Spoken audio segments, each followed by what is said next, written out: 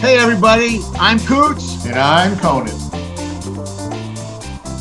Hey, everybody, I am with my partner in crime, Dr. Jeff Conan. Today on our podcast, we're going to be talking about compensation, and we are particularly excited about the editorial that appeared in the most recent edition of NATA News, the November 2023, titled Fair Compensation by Providing Continuing Education, Why It Matters. And we read that independently, and we started texting each other right away and immediately knew we've got to talk about this because this is something that we're both passionate about. So, Jeff, let me just throw it right to you off the bat. And why does it matter? Oh my God, where to start? You hit the nail on the head. This is a topic, entrepreneurially speaking, that we harp on all the time. It's about value. And why this hit home, why it matters is, we've talked about this a lot. We talked about it openly. We tweeted about it. We've mentioned it in our presentations. This was probably the most well-written, articulated way that I've seen this put forth to our membership and our leaders, or I should say, at least our decision makers, right, who run our conferences. And I think this speaks to not just our national approach, but our districts, our states. It's within. And what I loved about this particularly was a statement that spoke about, how do we expect others to value us for what we think we're worth if we're sending a message to ourselves that we're not that valued, because here's what we're paying you or not paying you or not providing you in terms of soft cash, right? How many nights hotel or travel reimbursements or things like that, or tuition waivers for the course. And so, this is something that cannot die in the vine. It needs to be spoken about beyond you and I, Matt. It has to go out to leadership, and it needs to be a consensus decision. But the decision, while it's important to understand profit and loss, and what a conference is designed to do, our certain conference is designed to make revenue. And that's the biggest portion of what their membership does look at in terms of how they function. Or is it a break even? Or do you acknowledge that it's a loss? But in terms of the loss, it's a financial loss, but there's a gain in many other ways. Well, some of those things have to be put a little bit on the side in the back burner here to talk about respect for the actual people who make the conference. The speakers make the conference. The quality of the speakers help determine how many people are going to come as attendees. What do they want to hear? Who do they want to hear? And I think that this really resonates with me. And that's where we started texting back and forth, because it felt like, wow, we should have written this. Or I was jealous when I saw it. I'll be honest with you. We should have put this one out here. But kudos for it being published. Kudos for the way it was written and the thought that hopefully this will become significantly thought-provoking for a period of time now until we see some change. Yeah. So thanks for saying that, because this has to do immediately with this idea of the philosophy of conference planning, right? I mean, you think about it, because embedded in your comments there was the assumption that meeting planners, conference planners, whatever, especially the meeting we're talking about, it's everyone's going to come no matter what. And because they need to be there, because they need the CEUs or whatever, and that's kind of thing. So we're going to put this program together. But in the world that we're moving into now, with all the other available opportunities there are for CEUs, for continuing ed, for speaking, for all the different options we have, there really is a new world beginning to be formed here, right? And the new world is people come to conferences for other reasons than just I need the CEUs. They want to actually hear certain people speak, right? They want to hear experts. They want to hear new ideas. They want to be challenged. They want to be pushed. And that needs to be worked into the budget. And as I'm reading this, I remember thinking, I mean, I'm having that thought in my mind that the cliche of the airport flight attendant who's there saying, before you help somebody else, put your own mask on first, and I know that's cliche, But the same thing applies here. We talk so much, and you mentioned this, we talk so much about not of getting value and promoting our value and work to everybody else around us, but then our own association, I'll just say it, I suppose, is like, yeah, but we don't mean that for us. We mean that you do that for everybody else, but when it comes to us, we don't mean that for us. We want you to volunteer, to serve, to give back to your profession. It's like, listen, hold on one cotton picking minute here. I give back to my profession a whole heck of a lot, and now you're asking me to give back in this way too, and now you're cutting into my income, especially people like us who actually get decent honorariums for traveling around and speaking at different places. And I mean, I'm reading this and I'm thinking, yeah, that a boy, that a girl, great job on this article. This is awesome, because I know I've turned down opportunities to speak at these types of events because the honorarium was in not even low. It's just embarrassing. It costs me money. It costs you money, and you're supposed to show up with your original creative work that you put time in, like they showed here in their chart, which was fantastic. Yep. Estimated time of preparation, not just the delivery for 45 minutes or 1 hour of CEUs, but you prepare all that, right? And so there is a value to that. And now it's going to cost you money. And then sometimes in these speaker contracts that you understand, the agreements that we're asked to sign, we're asked to turn over the copyrights to our original work so they can then generate it in whatever format they want. And don't do it. Don't do it. Don't do it. Don't do it. Don't do it. That should be another part of this piece. Is not only should you negotiate higher speaking fees when you speak for your professional association, which should honor your work and expertise and effort instead of asking for a free handout about it, but not only when they do that, don't give them the copyright. You can check no on that little box and say, yeah, no, I reserve the right to keep my own stuff and to profit from it. You're not going to be able to profit from it. If you do, you actually pay me a percentage of what you make from it when you put this on a timely topic, when you put this on the education site for people to buy later on. You better be sending me a royalty from that. Well, look, how many times when you speak outside of AT, you're asked, how much do you charge? What do we get in return? What else can we write in this agreement if we have to barter back and forth to make it happen, right? We get these contracts that are black and white, and there's no options, right? I remember recently tweeting about one that I filled out for a district who will keep unnamed at this point in time. It basically said, we give you a $200 honorarium. We don't reimburse any of your travel. We don't give you any hotel. Oh, and by the way, we do ask you to donate the honorarium back. Please check one of the following. Would you like to donate it back to the scholarship or the research group? And that was the only option I had. Where does that come from? That's the thing that's interesting for me. So this is a great question, right? Because I had an off the record conversation with somebody after this was published. And what they told me was, this is somebody with very good inside knowledge. We call them? Our sources, right? Right. Our sources said, to their knowledge, that number that's given as an honorarium hasn't been reviewed in over 10 years. Wow. So, okay, so let's not be negative about it. Let's be positive, because our job is to come with solutions, not just complain, but come with solutions. And this article was great, had a lot of solutions, right? Maybe it's now time to put a task force together, not just in-house with the existing committee that runs the conference, not just the board of directors to make this decision, but take people like you and I and others who are out there speaking for other organizations that do things differently. I worked for a president one year at a university. This guy was phenomenal. And one of the things he did was he had a child who was getting ready to go to college. So he did the tour with his son to every university's orientation. And when he came back, he gathered a group of people and said, listen, we need to do some things better. I think we do it really well at our university, but I just learned all these following things from just visiting these other places. I went as a dad, but I was observant intentionally.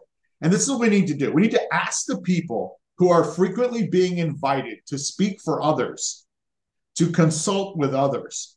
What is it that we can do better within reason? I understand it, right? They're not going to pay the fees that we get to each person who's speaking at a conference when you have hundreds of speakers. I understand it. I get it. But you've got to do something different. So let's talk about this. This article suggested an experiential based incremental raise of honorariums based on years of being an athletic trainer. What are your thoughts? So, well, first thing right off the bat is no, I disagreed with that only because experience, especially now.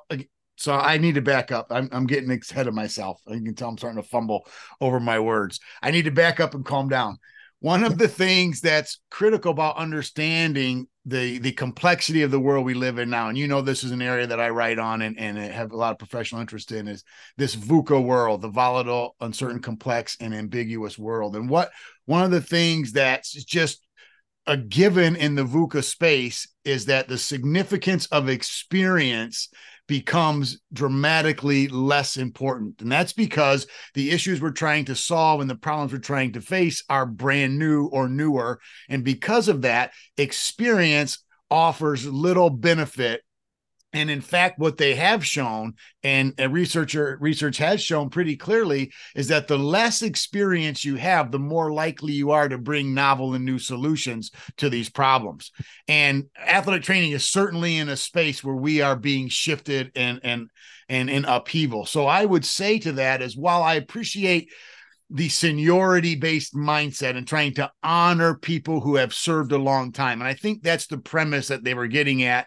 For someone who served a long time, they deserve honor, right? And I don't disagree with that. They should. But what ends up happening is that leads to the seniority based mindset. And then people just think, well, they deserve it just because they've been there, done that, bought the t-shirt. And it's the seniority mindset that I really have a problem with, because it's typically the most senior people in an organization that are the biggest drag on the organization. They're the ones that don't want to change. They're the ones that are talking about, you've got to do it this way because I had to do it this way, and we need to bring in some of the young blood, so to speak, who have maybe more novice approaches in their research or their ideas or the things that they're presenting, and let those spark conversation. I mean, that's what really this is about, is enhancing dialogue, enhancing interaction, generating new ideas. And yes, senior people can do that.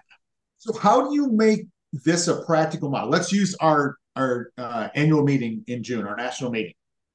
When submissions to speak are blinded and you don't know who is submitting them, and you're basing your reviews on topic number one, because you're sort of dividing up the topics to have some diverse conference presentations, and then the quality of the X amount of words that are submitted in this proposal. So you don't know the expertise of the person speaking, or regardless how many years of experience they do or don't have. And then more importantly, based on that, you don't know how much you're going to pay an honorarium if you accept those talks, because you don't know who they are yet. So how do you address this in a meaningful way to improve, I don't want to say the quality of the conference, but improve what this editorial is speaking to? Yeah, the quality of the selection. And again, it's like the peer review process in journals. It's the best we have, but it sucks. And it's the same kind of thing here. It's going through this committee based review, and the question comes up is, all right, on what grounds are they ultimately making these decisions? And I don't have behind the curtain insight here. And I am, first and foremost, want to say, a huge fan of the CPC. I know that they do a tremendous job. They have, in my opinion, one of the harder committees to be on as far as difficulty, time commitment, all that kind of thing. So hats off and kudos to them. And I know this isn't their policy per se. So I don't mean to cast any shadows in that direction at all. And I served on that committee previously, and I've said to this day, hardest working committee I've ever been involved with. So I agree with you 100%. So that said, I just wonder, end up just going with a gut reaction. You end up going with this one feels good at this time. And you have I know that there's rubrics and things like that, or I'm assuming that there's rubrics and things like that to help with those decisions, but it ends up being a feel the pulse kind of a thing. And you make those kind of judgment calls on this feels like a good topic at this time. And then you open the envelope to see who it is and that kind of thing. So Right. maybe we have kind of a dual selection process where we have, because one of the things that's always bugged me and it's always been very interesting to me is if these are blind and people are reviewing, why do we do the evals at the end of the session, and that kind of thing? Because it's like, well, are we doing the evals to see the quality of the instruction? One of the questions on those evals is, would you listen to this person again? Would you recommend them to someone else? And I know on everyone that I've gotten there, I get great marks on those, but I've never been asked back again. It's like, so what are you using it for? What's it there for? I mean, if they're not going to weigh in on the selection process, why are we asking it? That's the same thing about metrics. What about an approach when those evals come back and they're very good and you're invited back? That's figured into the honorarium. Yeah, that's a great idea too. And that's the other part is here's just the truth. All right. And so I have been invited to speak at the NATA, both as a special presentation, as a feature presentation, and invited to do workshop and things. But every proposal that I've ever submitted has been rejected. You and me both, brother. It's 100%. Listen. And I'm not saying I'm a better speaker than anybody else, but I'm a good speaker. I get a lot of kudos for that. I do it for a living. It's a fun thing. I get great feedback. I get great comments. So, and I know that there's other great ones out there. Okay. So it's not about me, but it's an interesting reality that every time I have something that I think is important that needs to be presented, and I'm like, I'm going to write a proposal for this and submit it. 100%. I'm not talking 1 in 10, Jeff. 100%. I have never had a presentation accepted when I've submitted one, but yet I've been invited to give feature and special presentations multiple times. Adam, I'm tired to waking up to that dream where I woke up and it said, "Dear Dr. Conan, we received a lot of wonderful proposals this year. Unfortunately, yours wasn't chosen." Yeah. Yeah. Oh yeah, I can't even tell you how many of those I've got. I'm getting used to it. Like you and I were just talking about today, right? Would you say in the same? Here's the other irony about it. In the same year, I mean, so it's been like I submitted a proposal. The proposal I submitted was rejected, and then get invited to speak on the topic that I submitted for. I mean, it's like, so I mean, so that's an issue, right? And then of course you're right. If you're invited back based on scores, feedback, expertise, all that should default you to a different honorarium level, right off the bat. And they should think about a tiered structure. I agree with that, but I don't know that the tiered structure should be experience-based. No, because the thing is this. I mean, if you're looking for, we talk about this all the time, what is an expert, right? Right. So you develop a body of knowledge, you disseminate that knowledge typically in the form of written peer review type publications, but then you have the ability to present that work, and not just your body of work, but others included within your body of work. And I think that's the key thing here, right? So it's different, right? When you're submitting a paper, as you alluded to, it goes through this other flawed process, and that's one thing. But then when you're speaking, you also need to not just you have to go beyond your writing skills. You now have to have presentation skills. We talk about this in our program, the 80-20 rule, all the time, right? 80% of your presentation has got to be factual content in an expert level, but 20%, and you can shift these a little bit, but generally speaking, 20%'s got to be your ability to capture and entertain the audience, an opening line, a closing line, something interactive in between.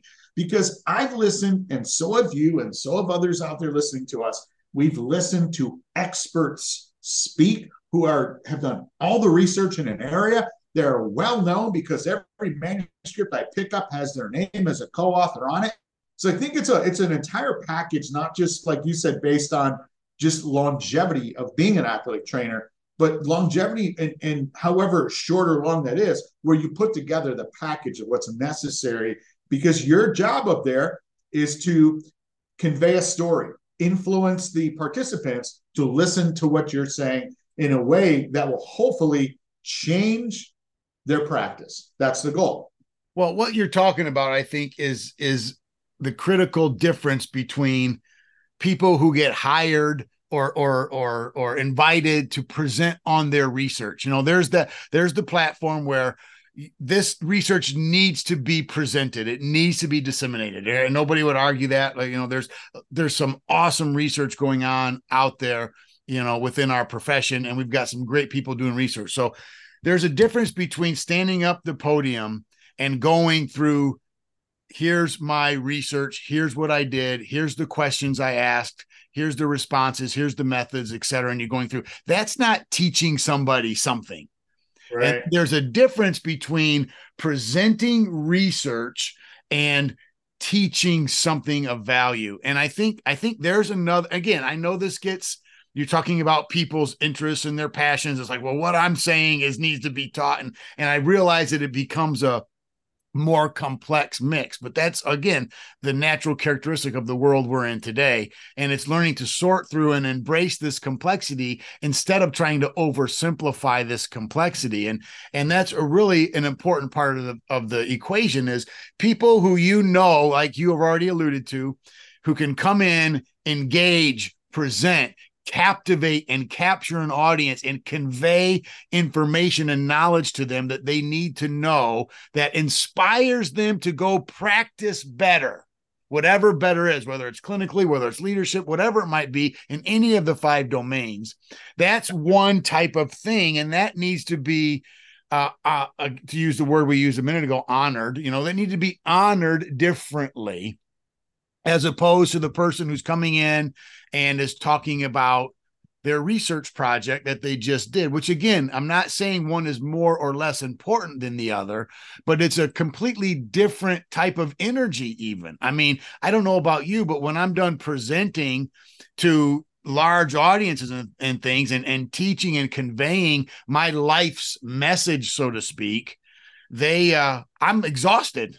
When it's over. It's totally different from when I'm just going to talk about this paper that I just had published in this journal. And I just go up there and here's a slide deck.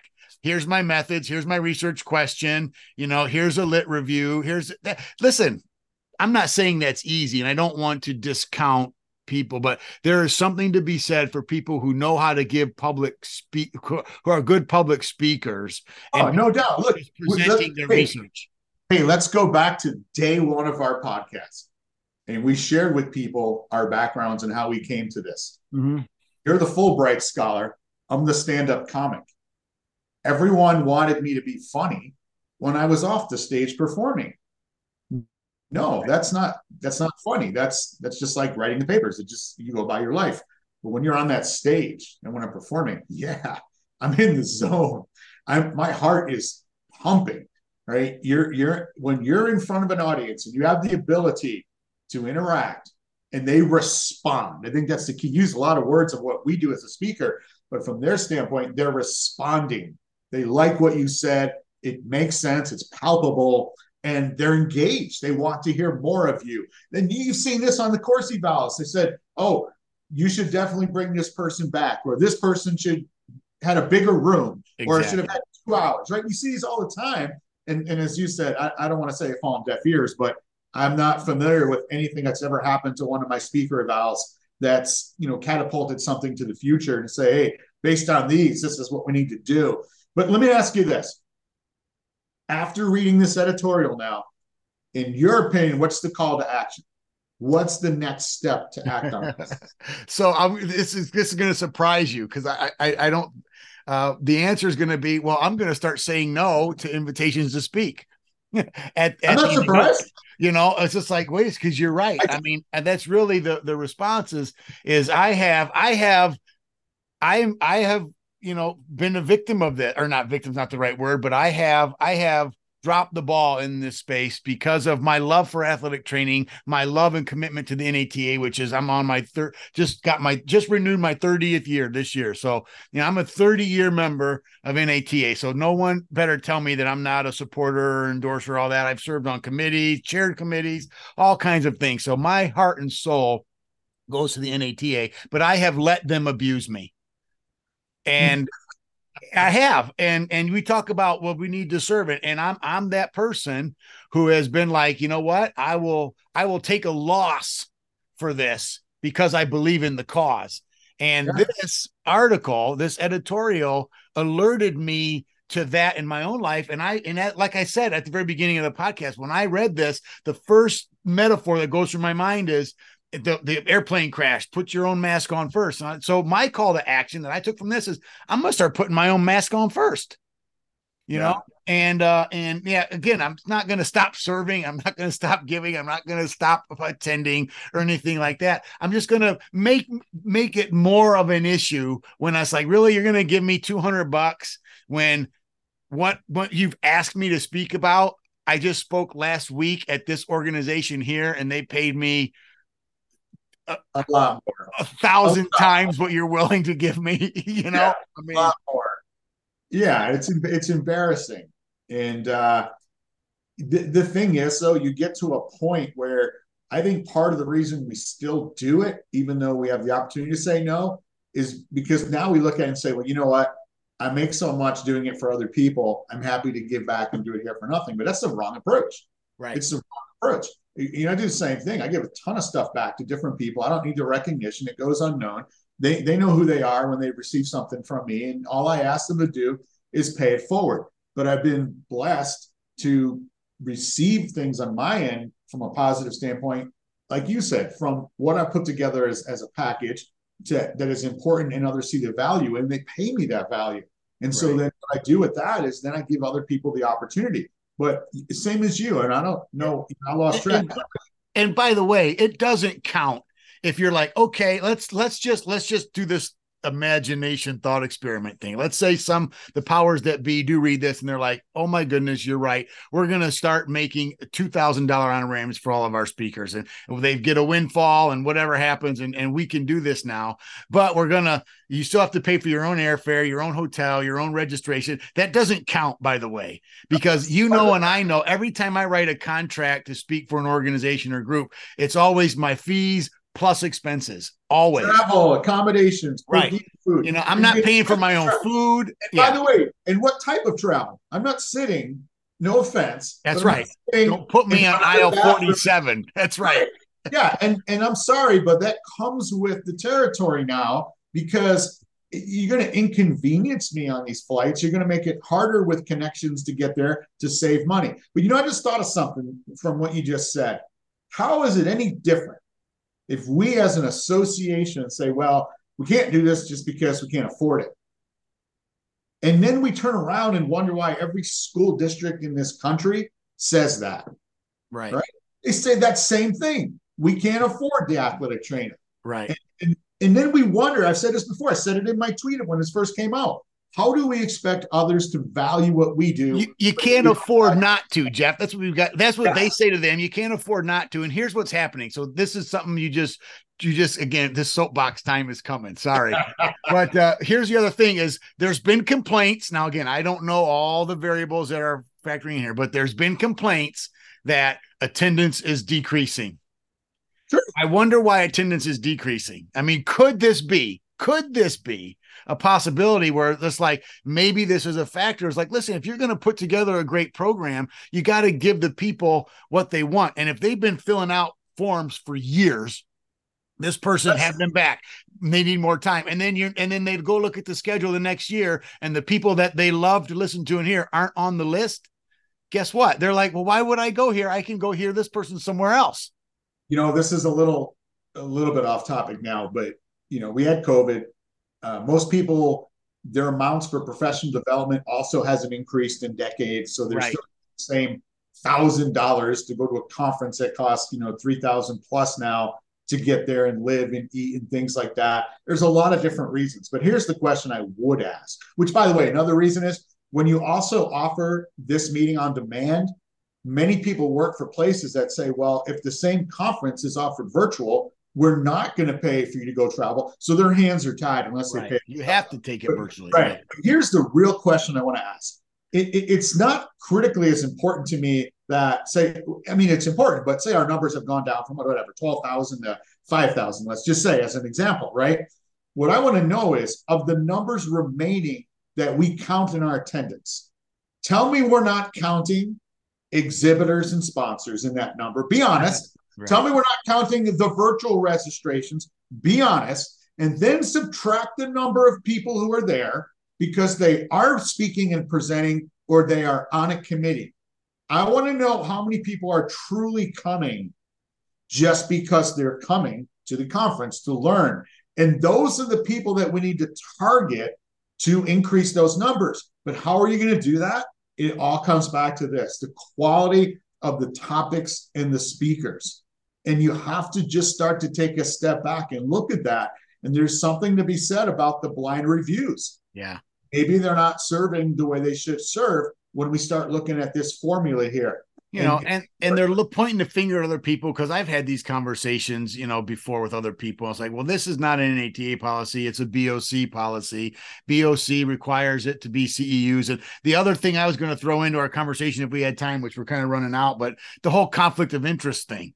Listen, the other thing that I work in a lot of my gigs that I do outside is like, I'm also going to pitch my books, and this kind of thing. And this is, and only the NATA and my state and district associations are the ones that throw a fit about that. It's like, no, of course that's what I'm going to do, and that's the other thing. And there's other ways. If money's not there, there's other ways to make it worthwhile for the speaker. We've talked about this before. We talk about it in our residencies with our students. We talk about it in previous podcasts, but there's other things we can work into it as far as make it worthwhile for me.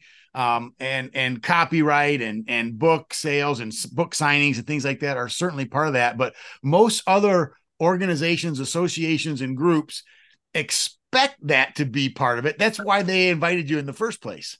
Hey, look, for starters, all you have to do is create a profit sharing approach if you're going to take my presentation and sell it online. Because you know what's going to happen now? If it really was good and I have value and quality, people are going to take that course and it's going to sell more. And that's how I'll be rewarded. I mean, that's a really, really small task to do. If you record my presentation there, of which 8 people were in the room, and then you put it online on demand and 10 people take it, well, the message is either the speaker or the topic or both shouldn't be paid these numbers here that are escalating in the editorial. I mean, that's a fair way to do it in and of itself. That's a great first step and a really, really simple thing to do. All right, so Coots and Conan are out.